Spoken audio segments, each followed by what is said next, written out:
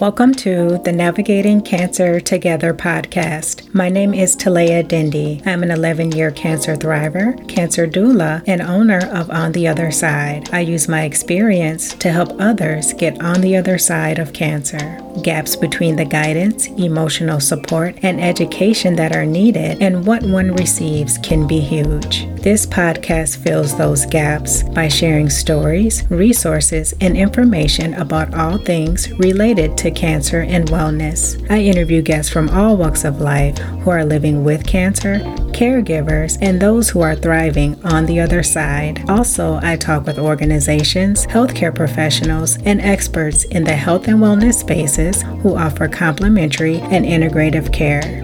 Join me. We are in this together. Disclaimer: the purpose of this podcast is to educate and to inform. The podcast is provided on the understanding that it does not constitute medical or other professional advice or services. It is not a substitute for professional care by a doctor or other qualified medical professionals and is not intended for the use in the diagnosis or treatment of individual conditions. Guests who speak in a podcast express their own opinions, experience, and conclusions. Neither Talea Dindy, Navigating Cancer Together, On the Other Side LLC, nor any of its affiliates endorses, supports, or opposes any treatment option or other matter discussed in a podcast. The mention of any product, service, organization, activity, or therapy on a podcast should not be construed as an endorsement. Hello, everyone. This is Talea Dindy from On the Other Side Life, and you're listening to the Navigating Cancer Together podcast, the show that has something for everyone facing cancer. Why?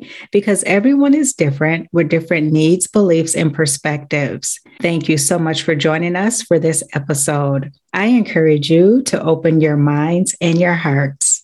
Today, our very special guest is Sarah McDonald. At 44, Sarah was newly married, newly promoted, and planning pregnancy.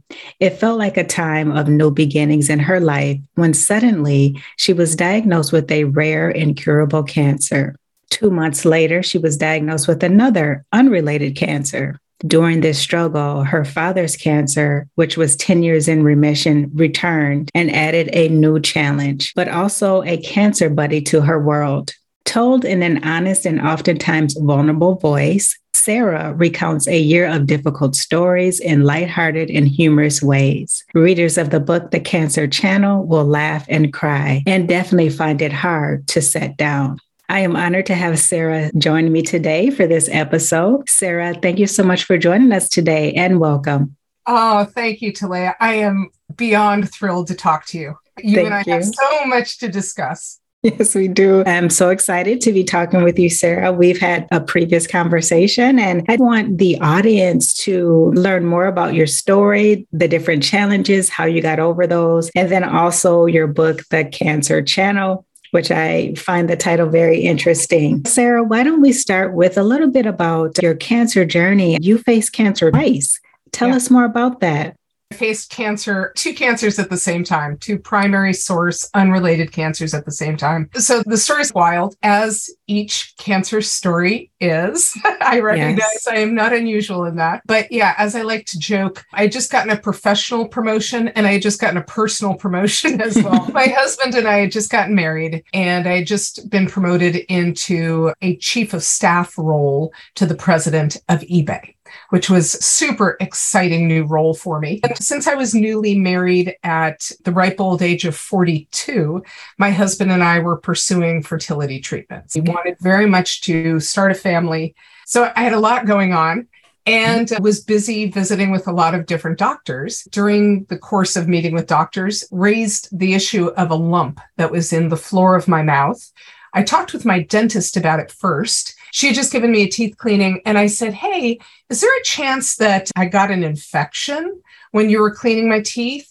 And she said, can you come in immediately? And she said, it could be a couple of different things. She said, yeah, it could be an infection and we should get you some antibiotics for that. She said, on the other side of the spectrum, there's this super, super rare form of cancer but I'm sure that's not what it is. And of course, fast forward to Leia.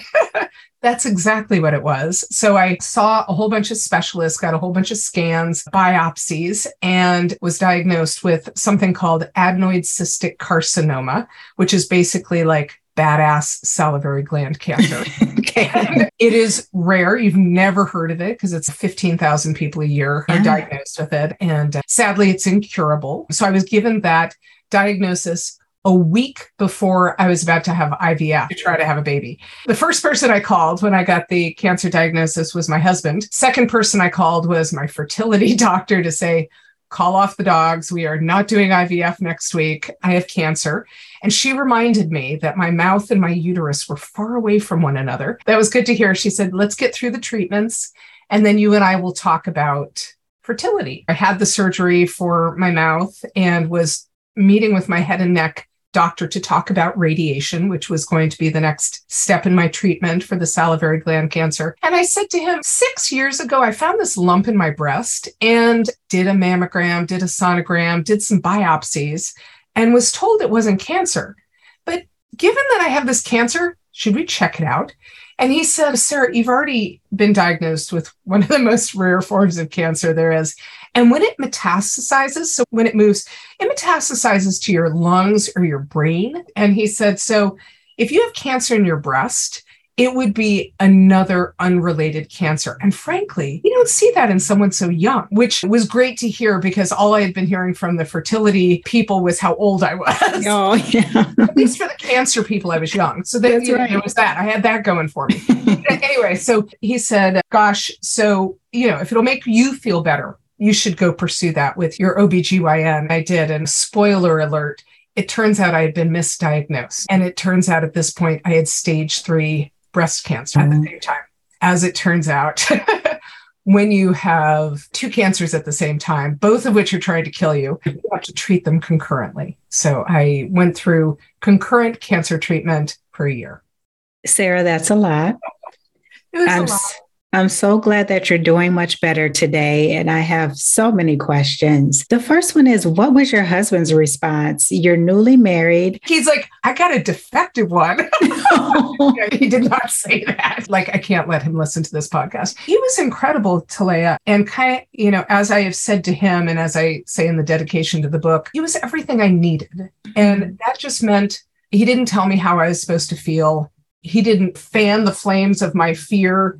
He didn't tell me that I was being a hypochondriac. He didn't do any of that. He just met me where I needed to be met. He asked questions. He held me when I needed to cry. When I decided that the medical center that had misdiagnosed me was no longer going to get my business, and I moved my business down to Stanford, he drove me. When I told the people at my company about my cancer diagnosis, he also told his company. And in both cases, both companies, both managers mine said, and this was the president of eBay, he said, Sarah, go home. Don't go back until you're healthy, and know that we've got you. You will be supported by us. Don't you worry about it. So that was Devin Wenig, the president of eBay.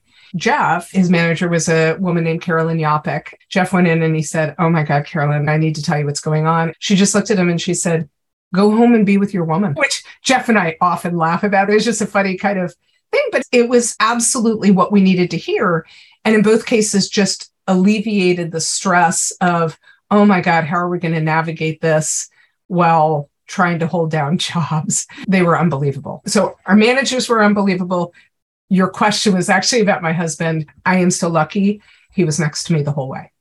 It is such a blessing to have the support of your employer, your job, and then also your husband. You definitely picked the right one. Well, this is the thing that's unbelievable to me, and I don't want to take us on a tangent, but I think this is so core for so many people. That is the reaction that companies should have when they have an employee in crisis. They have a human in crisis standing in front of them, and they should choose to act as humans first and as managers or employers second, and seek to help this human who is in crisis. Jeff is my husband. Jeff and I were both very lucky that we had those people managing us. And then the thing that is just unbelievable to me, I've now met a lot of cancer survivors, And it is always unfathomable to me when a partner chooses to walk away and says, this is too hard.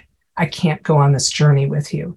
Frankly, if a partner says that, then great. Don't let the door hit you on the ass on the way out. Get out. That's right. Because they will be in the way and they will add complications. But it is amazing to me that happens. It's sad. It's heartbreaking. And when I hear those stories, I'm just like, I can't believe that people are like that. There's usually a blessing in that too. And that's a clear indicator that is not the person you should be sharing the rest of your life with.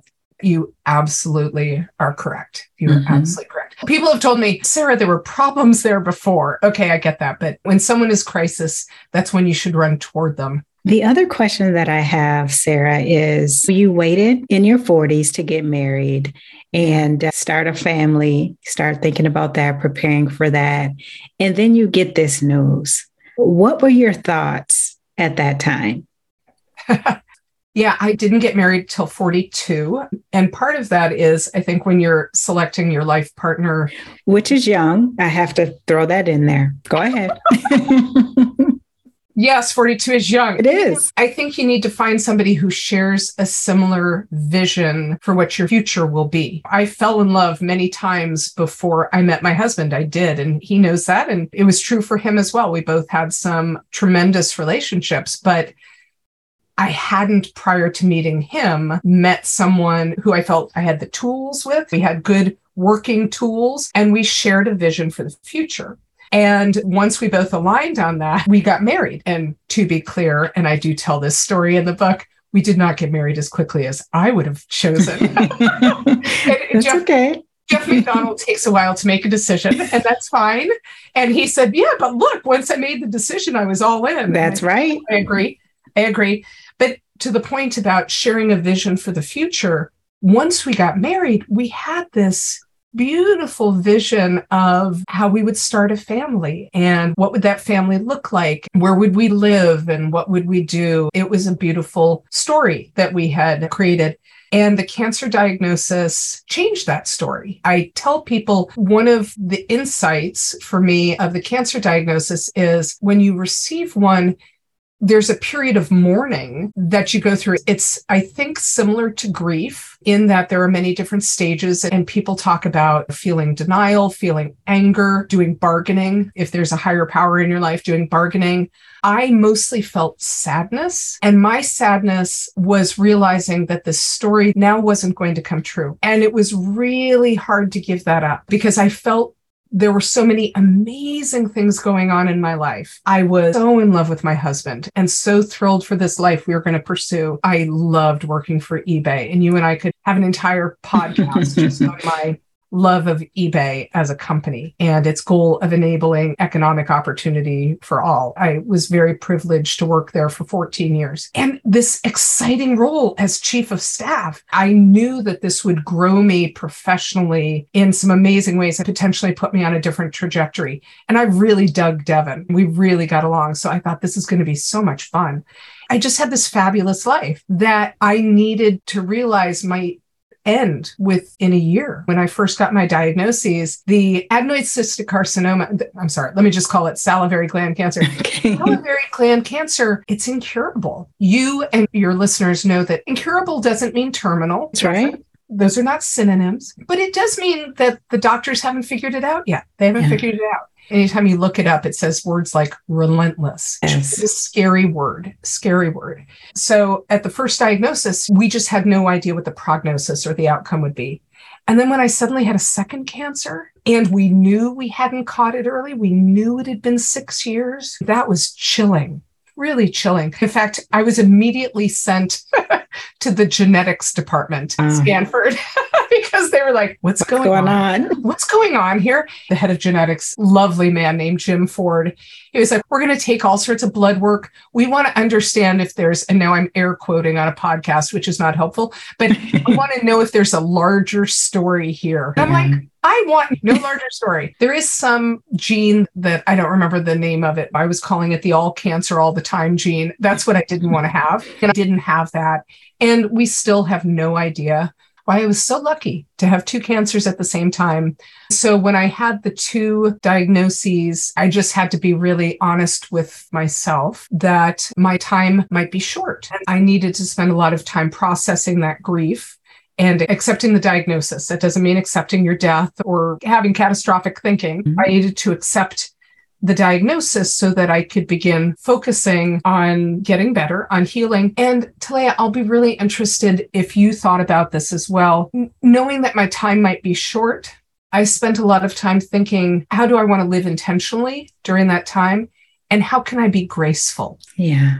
In that time, because certainly when you receive a diagnosis, you have some very ungraceful moments, very terrified moments. But I thought, if my time is short, how do I ensure the end of my life is as graceful as it can be?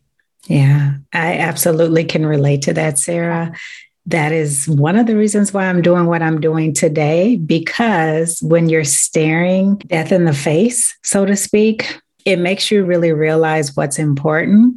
And it really encouraged and ignited a stronger desire to figure out what I was really here to do. Why was I here? Because whatever time I had left, if it was 6 months, 6 years, who knows? I wanted to make sure I at least started it or made a big impact before my time was up here.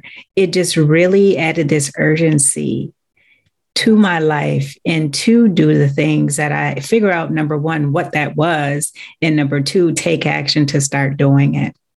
What one woman I met, Sean George, who also has the salivary gland cancer, what she said to me was, Sarah, life is precious and short. So we must do what is in our hearts. Boy, do I agree. So for me, that's why I wrote the book, in great part. Like, mine is a crazy story, as I said, as so many of our stories are. But I hope my story is one of hope. I hope that cancer patients and their friends and family, the people that love us, I hope cancer patients who might be feeling really alone, I call it Cancer Island. Yes. You are suddenly diagnosed and you're like, I am suddenly alone on a deserted island, not in a good way. Yeah. And I am looking at the rest of the world on the shore and they're all partying like life goes on forever. And I'm on Cancer Island. My goal for the book was to provide a lifeline to some of those people on Cancer Island to say, I see you, I feel you. I hope that people will read the book and that the stories will resonate with them. And the things that are so hard for them to say out loud, I hope they find in the book. What I also hope is that their friends and family read the book and have a greater understanding for what's going on for the person who has cancer, because some of the things are hard to say out loud. So that's why I wrote the book. That's why I'm just trying to talk to as many people about it, because if my time is short, I want to make sure I've helped and touched as much as I can. That's right. Thank you for sharing that. And we will talk a little bit more about the book before we end, like where people can find it and things like that. One thing that I want to go back to was your misdiagnosis. Yes. And people are often misdiagnosed, yes, unfortunately, or it's caught later because they were just simply blown off. Yeah. Sarah, did you go back to that hospital or clinic and say, hey, what happened? Where was the breakdown? Or did you just pack up your bags and just focus on what was next? I'd say a combination. I don't think my misdiagnosis, I don't think anybody did it on purpose. I believe that doctors are human. And as my one friend says, that's why they call it practicing medicine. True. That's they're true. Just practicing. That's they're right. human. They make mistakes. They don't know everything.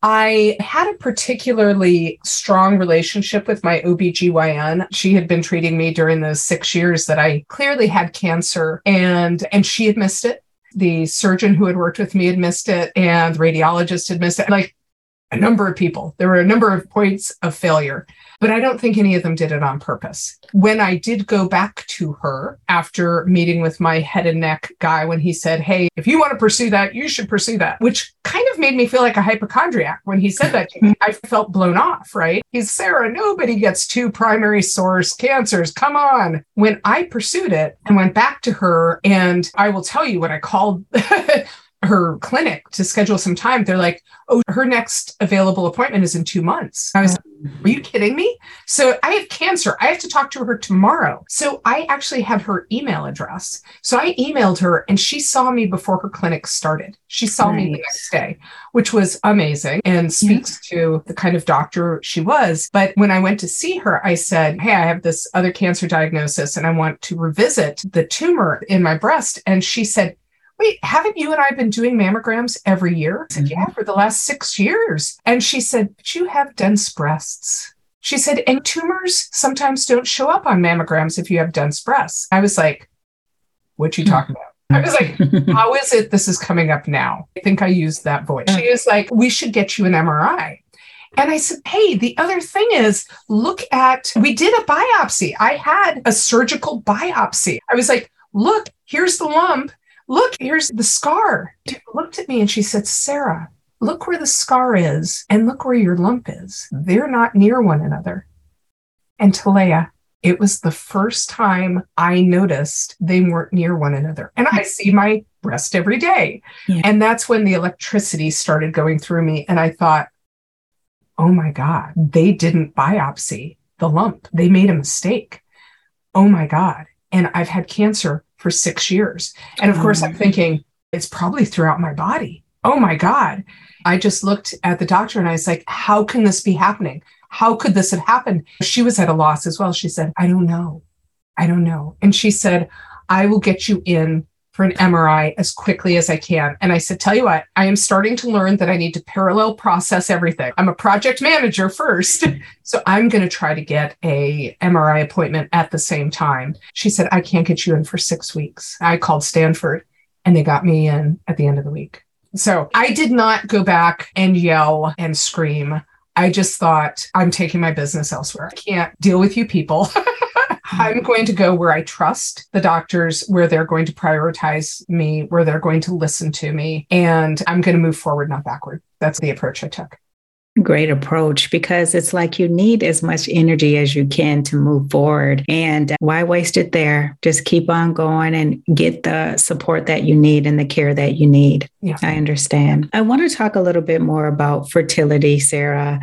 What advice do you have for women who are facing fertility challenges? That's very common these days. Super common. Yeah, it's funny. I was talking with a girlfriend the other day who had these questions, and it's funny. She had worked for me like 15 years ago. And when I was going through fertility treatments initially, and I'm 10 years older than she is. And I remember at the time, she's 34, I think at the time. And she said, Sarah, should I freeze my eggs? Oh, yeah. And I'm like, I am your manager. I don't think I should be. I said, but okay, let's just talk as friends. I was like, I would. As I said to her at the time, freezing your eggs is creating option value later, but it's expensive. It's $10,000 to do it. So it's a big chunk of change. I would suggest people talk sooner rather than later with a fertility doctor to get advice on what their options are, because there will always be a ton of options, up to and including and beyond. Adoption is an option as well for creating a family. But if you want to first try with your own eggs, with your partners or whatever,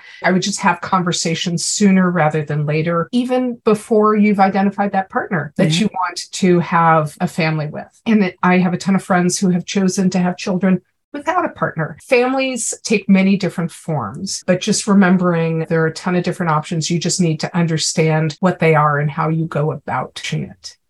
Great advice. Thank you, Sarah. I want to talk a little bit now about your father. He was diagnosed and treated for stage 4 prostate cancer while you were undergoing cancer treatments. Can you please describe what life was like at that time? Hard. So Dad was first diagnosed when he was 62, which is an awkward time to receive a prostate cancer diagnosis. What I've heard is if men live long enough, they will have prostate cancer, but 62 is young. And he talked to a number of people, and the decision he made was to not do surgery, but in fact, just radiate. And it was terrific. He felt that was the best decision for him at the time. But 10 years later, it only takes one cancer cell, and his cancer had metastasized. And we discovered it. He came to visit San Francisco, where Jeff and I were living. San Francisco can be cold. He couldn't get warm while he was visiting. At one point, I had 2 heating pads that I put around him and plugged him in and just said, let's try to get your core warm. When he headed back to Southern California, I said, Dad, you might want to go see a doctor. And I don't know what's going on. He found out that the cancer was in his bones. And that was really hard for us. We thought that was in the rearview mirror. And to have both of us going through cancer, I don't know, it's just hard in a family to deal with that. But the strange thing for Dad and me is it brought us closer so we could have conversations with one another that maybe he didn't want to have with Mom, or maybe I didn't want to have with Jeff, and just about what the future is. And we could compare notes. The tough thing, we were going through chemo at the same time. Actually, initially, he was like, I'm not going to do chemo, because he was very private about his cancer. In sharp contrast to me, who was blogging about my cancer. Dad was super private, and he didn't want us telling anyone. He said, if I do chemo, I will be bald. I will signal to everyone that I have cancer. I said, Dad, is that more important than living? Because that was my perspective. And Talia, what the life learning here was, Dad and I approached cancer different. That was my prerogative for my body and my life. It was his prerogative for his body and his life. Initially, I wanted to tell him all about it, about how he was supposed to be doing this and how going aggressively with the chemo, that was his best chance, and he should find a patient advocate and blah, blah. I just wanted so desperately to help my father to live. But guess what? He gets to make his own choices. That was just a huge epiphany, a humbling epiphany. Sadly, Dad did not survive that year. Sadly, he, again, stage 4, and he was older. And it was a different cancer than my cancers, and he had a different outcome. What he didn't need was his mouthy, opinionated oldest daughter telling him how to do stuff. What he needed is someone who could hold space for him and talk with him and sit with him and hold his hand and tell him that I loved him. Good news is I eventually figured that out. Bad news, it probably took me longer than it should have. Thank you so much, Sarah, for sharing that, because it's a very important story, and it's very important for people, the loved ones of people with cancer, to respect the wishes of the person who has cancer, because they are the ones going through it. As much as our loved ones want to help and try to save our lives and things like that, ultimately, it's the person who's going through it who gets to make those decisions. Whether you agree with it or not, respect it and love them through whatever it is that they decide. As hard and as hurtful as you may take it to be, it's not about you. It's about the person who has to go through that. Thank you, Sarah, for sharing that story. Yeah, the epiphany that it's not about me comes to my dad was a big one, because what I wanted to do was pump all of those chemochemicals into him to keep him alive as long as I could. But he had a conversation with his doctor that really stuck with me. His doctor asked him, on a scale of 1 to 10, how are you feeling? And Dad said, I'm a 4. The doctor said, okay, with chemo, I think I can get you up to a 6. And my dad said, when can you get me to a 9? And the doctor said, I don't think I can. I don't think I can. And so my dad's question really was, do I want to live life at a 3 or a 4? He was spending a whole bunch of his life at a 3 or a 4. And at some point, he decided, to be clear, he wanted to stick around for another winning football season for the University of Michigan. It was really clear that if University of Michigan could deliver that for him, he would die happy. But at some point, he said, I'm done, and I'm going to stop doing the chemo. And that's where we were. Yeah. He wanted to enjoy or live the best that he could, as comfortable as he could with the time he had left. The other thing I want to applaud you for, Sarah, is you mentioned that you felt like you came to the realization later than you should have. I want to add that at least you came to the realization and you didn't damage the relationship. You were able to push past your feelings, keep the good relationship intact. And then you had that time together before your father passed. Some people don't get that because they have tried to force their thoughts and opinions on their loved one, and that breaks down the relationship. Yep, I agree. Thank you. Yeah. Thank you.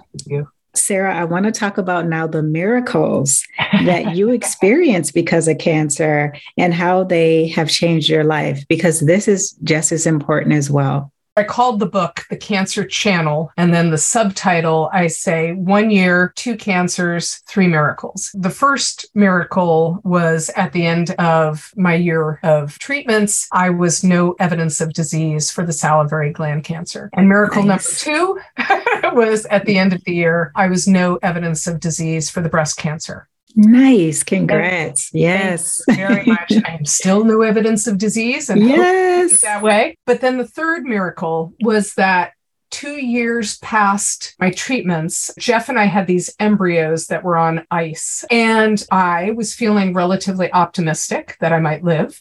So we started talking about what were the options for us for a family. And might we, perhaps, if I couldn't carry the child, perhaps we could hire a surrogate. And so we were going down that path. We were exploring that path with my fertility doctor when I had my 2-year post-treatment meeting with the breast oncologist. And I said to her, hey, just want to update you on our fertility. I'm thinking I should feel optimistic and we should have a baby and hire a surrogate. She said, gosh, Sarah, I'm so glad you're bringing this up. She said, because there's just been this study in Europe of Belgian and German women who had breast cancer, who willfully took themselves off their medications. So against doctors' orders, they got pregnant, they had babies, and they went back on their cancer medications, and they didn't have higher incidences of recurrence. So if you want to try it, let's have a baby. What a roller coaster, or what whiplash. I had finally gotten my head around surrogacy, and here I am being presented with, hey, if you want to try to carry this baby, we think you can. So I went home and told Jeff, and he said, why would you want to do that? He was like, why would you want to take yourself off your medication? He's like, I want some sort of a guarantee that neither of your cancers will come back. And I was like, sweetheart, we never have that guarantee, ever. So I said, more the question is like, what life experiences do I want to have while I'm still alive? And I want to carry a baby. That would be amazing. I think. I don't know. So I went off my medications and I did IVF, and miracle of miracles, I got pregnant. Yay. And woohoo! At 47, got pregnant, delivered my baby at 48. She was breech, but that was the most complicated. We just didn't have complications. My doctor kept saying, you're so healthy. I love that. I was like, except for all of that cancer. Remember cancer? But he was like, you're just so healthy. I was working out a ton and felt great. My pregnancy felt great. In 2016, I had this very feisty little girl named Rory Elizabeth McDonald. And it's been amazing and really hard. Did I mention amazing? And did I mention really hard? I'm so happy for you. Sarah, one thing, maybe two. So what advice or encouragement, I should say, do you have for women who are deciding to have children later in life? And 40 something to me isn't old or anything like that, after 30 something, and then who have also had cancer in the past. What advice? Because that is a lot to think about. Yeah. And for some people, that might just be too much. It might be. And so everybody's unique in what their hopes and dreams are. I have met a number of women who have had, say, breast cancer, who know in talking with their doctors that the treatment will involve chemo and that going through chemo, their eggs will no longer be viable. So as women, we're born with the eggs we have. And the issue is, as we get older, they get older.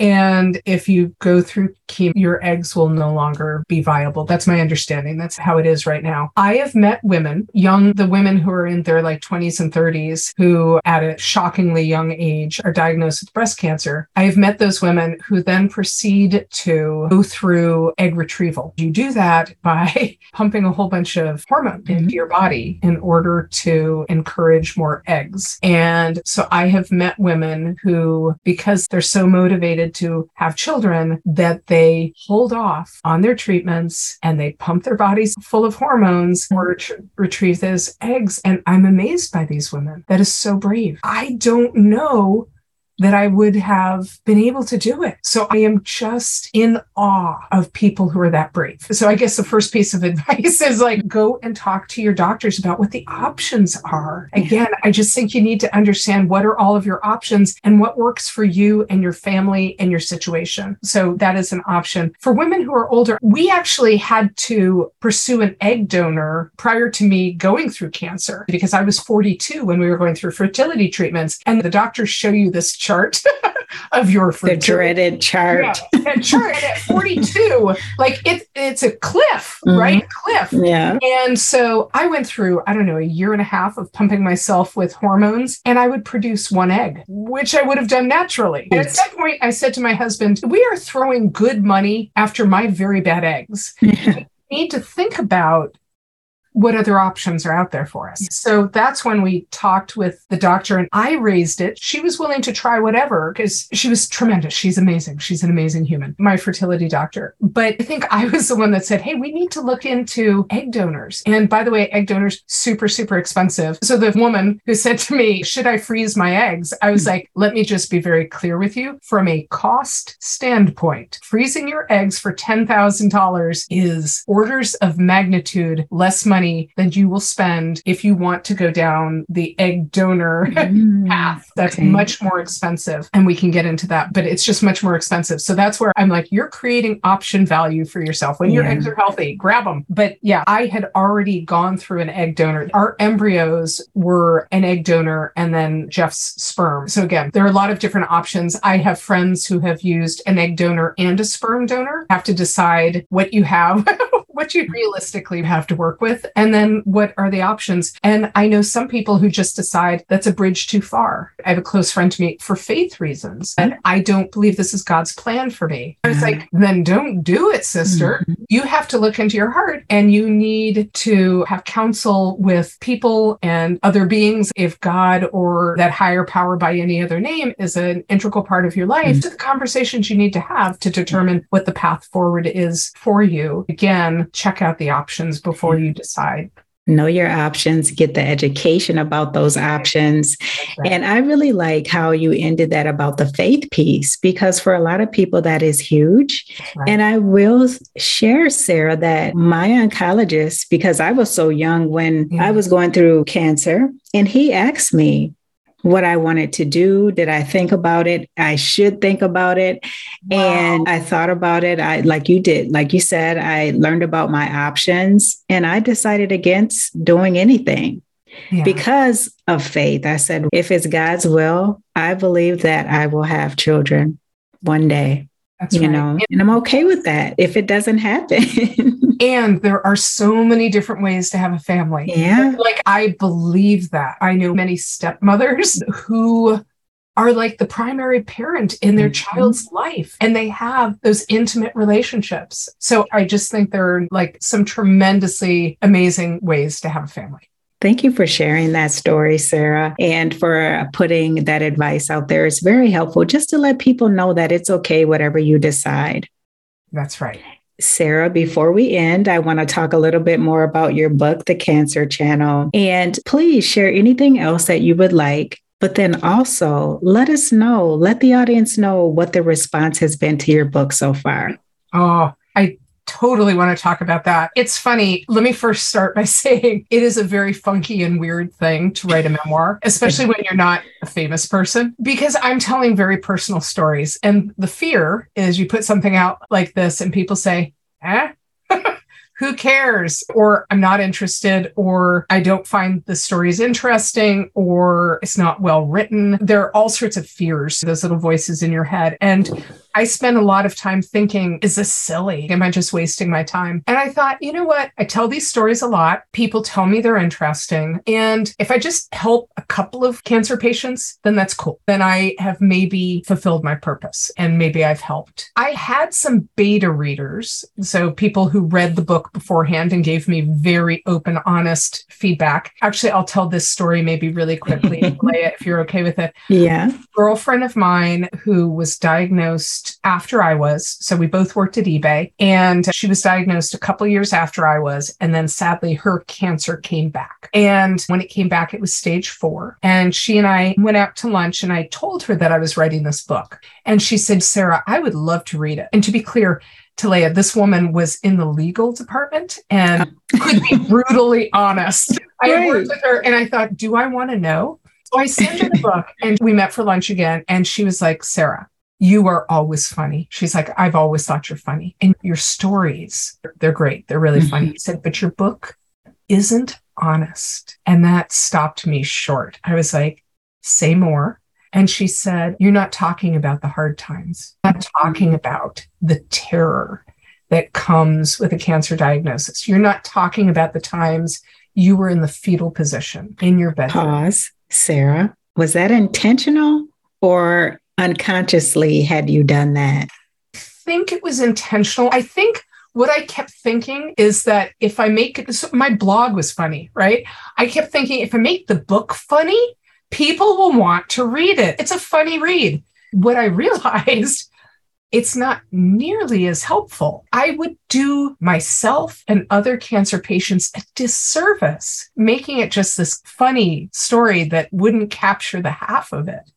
So Sarvanaz was her name. And Sarvanaz just gave it to me straight. And I can't thank her enough because I went back and I worked really hard on describing as viscerally as I could what it felt like. And my book is a better book for it. And sadly, she can't read it because she died. So that's hard. But what a gift she gave me. What a gift she gave me. And it relates to the feedback I've received. To put a memoir out there, and the beta readers were all like, this is great, great book, Sarah, funny and poignant and blah, blah, blah. And I thought, beta readers, you're all friends of mine. Of course, I can't actually trust you to tell me honestly what it is.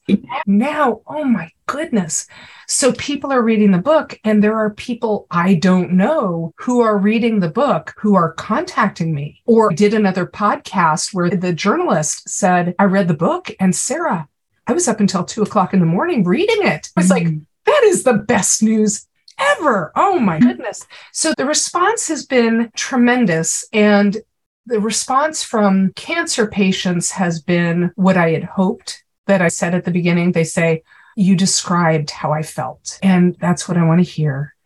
And then perhaps even more interesting has been the friends and family, my friends and family, but also friends and family of other people who are like, I had no idea what was going on, or I had no idea that this is what goes on for cancer patients, and I want to show up differently now. Wow, that is just so humbling and so gratifying. That's why I'm just trying to tell as many people as possible about the book.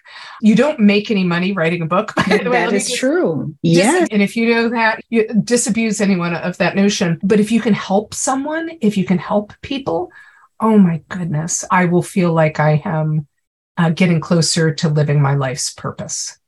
Thank you for sharing that and writing the book and giving the people a voice who may not want to get out there and share their story or are afraid, whatever it is, but just bringing that to light and bringing those stories and experiences to light and giving something people can connect with so that they don't feel like they're just on this cancer island.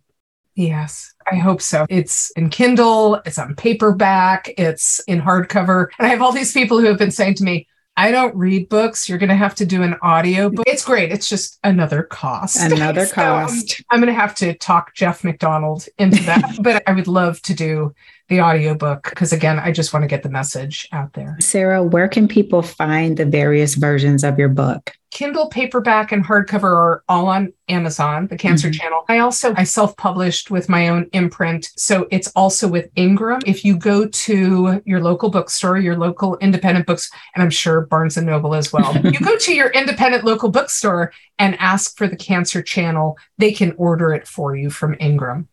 Wonderful. Sarah, do you have a website, any social media where you would like people to connect with you? You're really good, Talea.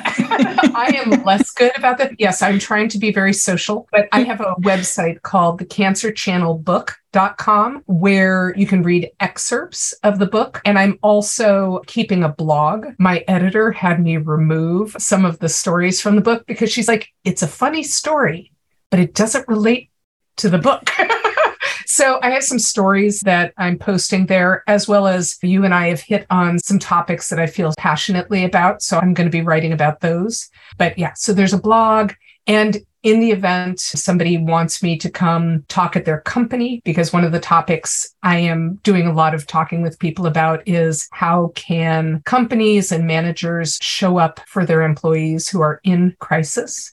So there's information about how to get in touch with me if your listeners are interested. Sarah, it has been such a pleasure talking with you. I want to thank you for sharing so many vulnerable stories, yet honest stories, and just for giving people different things and different perspectives to think about when going through some of these tough things in life. Before we end, is there anything else that you would like to share with the audience? Just that in this, maybe it's the Taoist belief that even when there are bad things happening, some good can come out of it. While I would never, ever wish cancer on anyone, there were some beautiful moments during that year and since that came from having that crisis. And I think in some ways, my life, and I recognize I was lucky that I made it through for now. I was lucky that I made it through, but there are some great gifts. There are some great gifts that came out of it. So I would remind people that there are these two sides and look for the gifts that are there.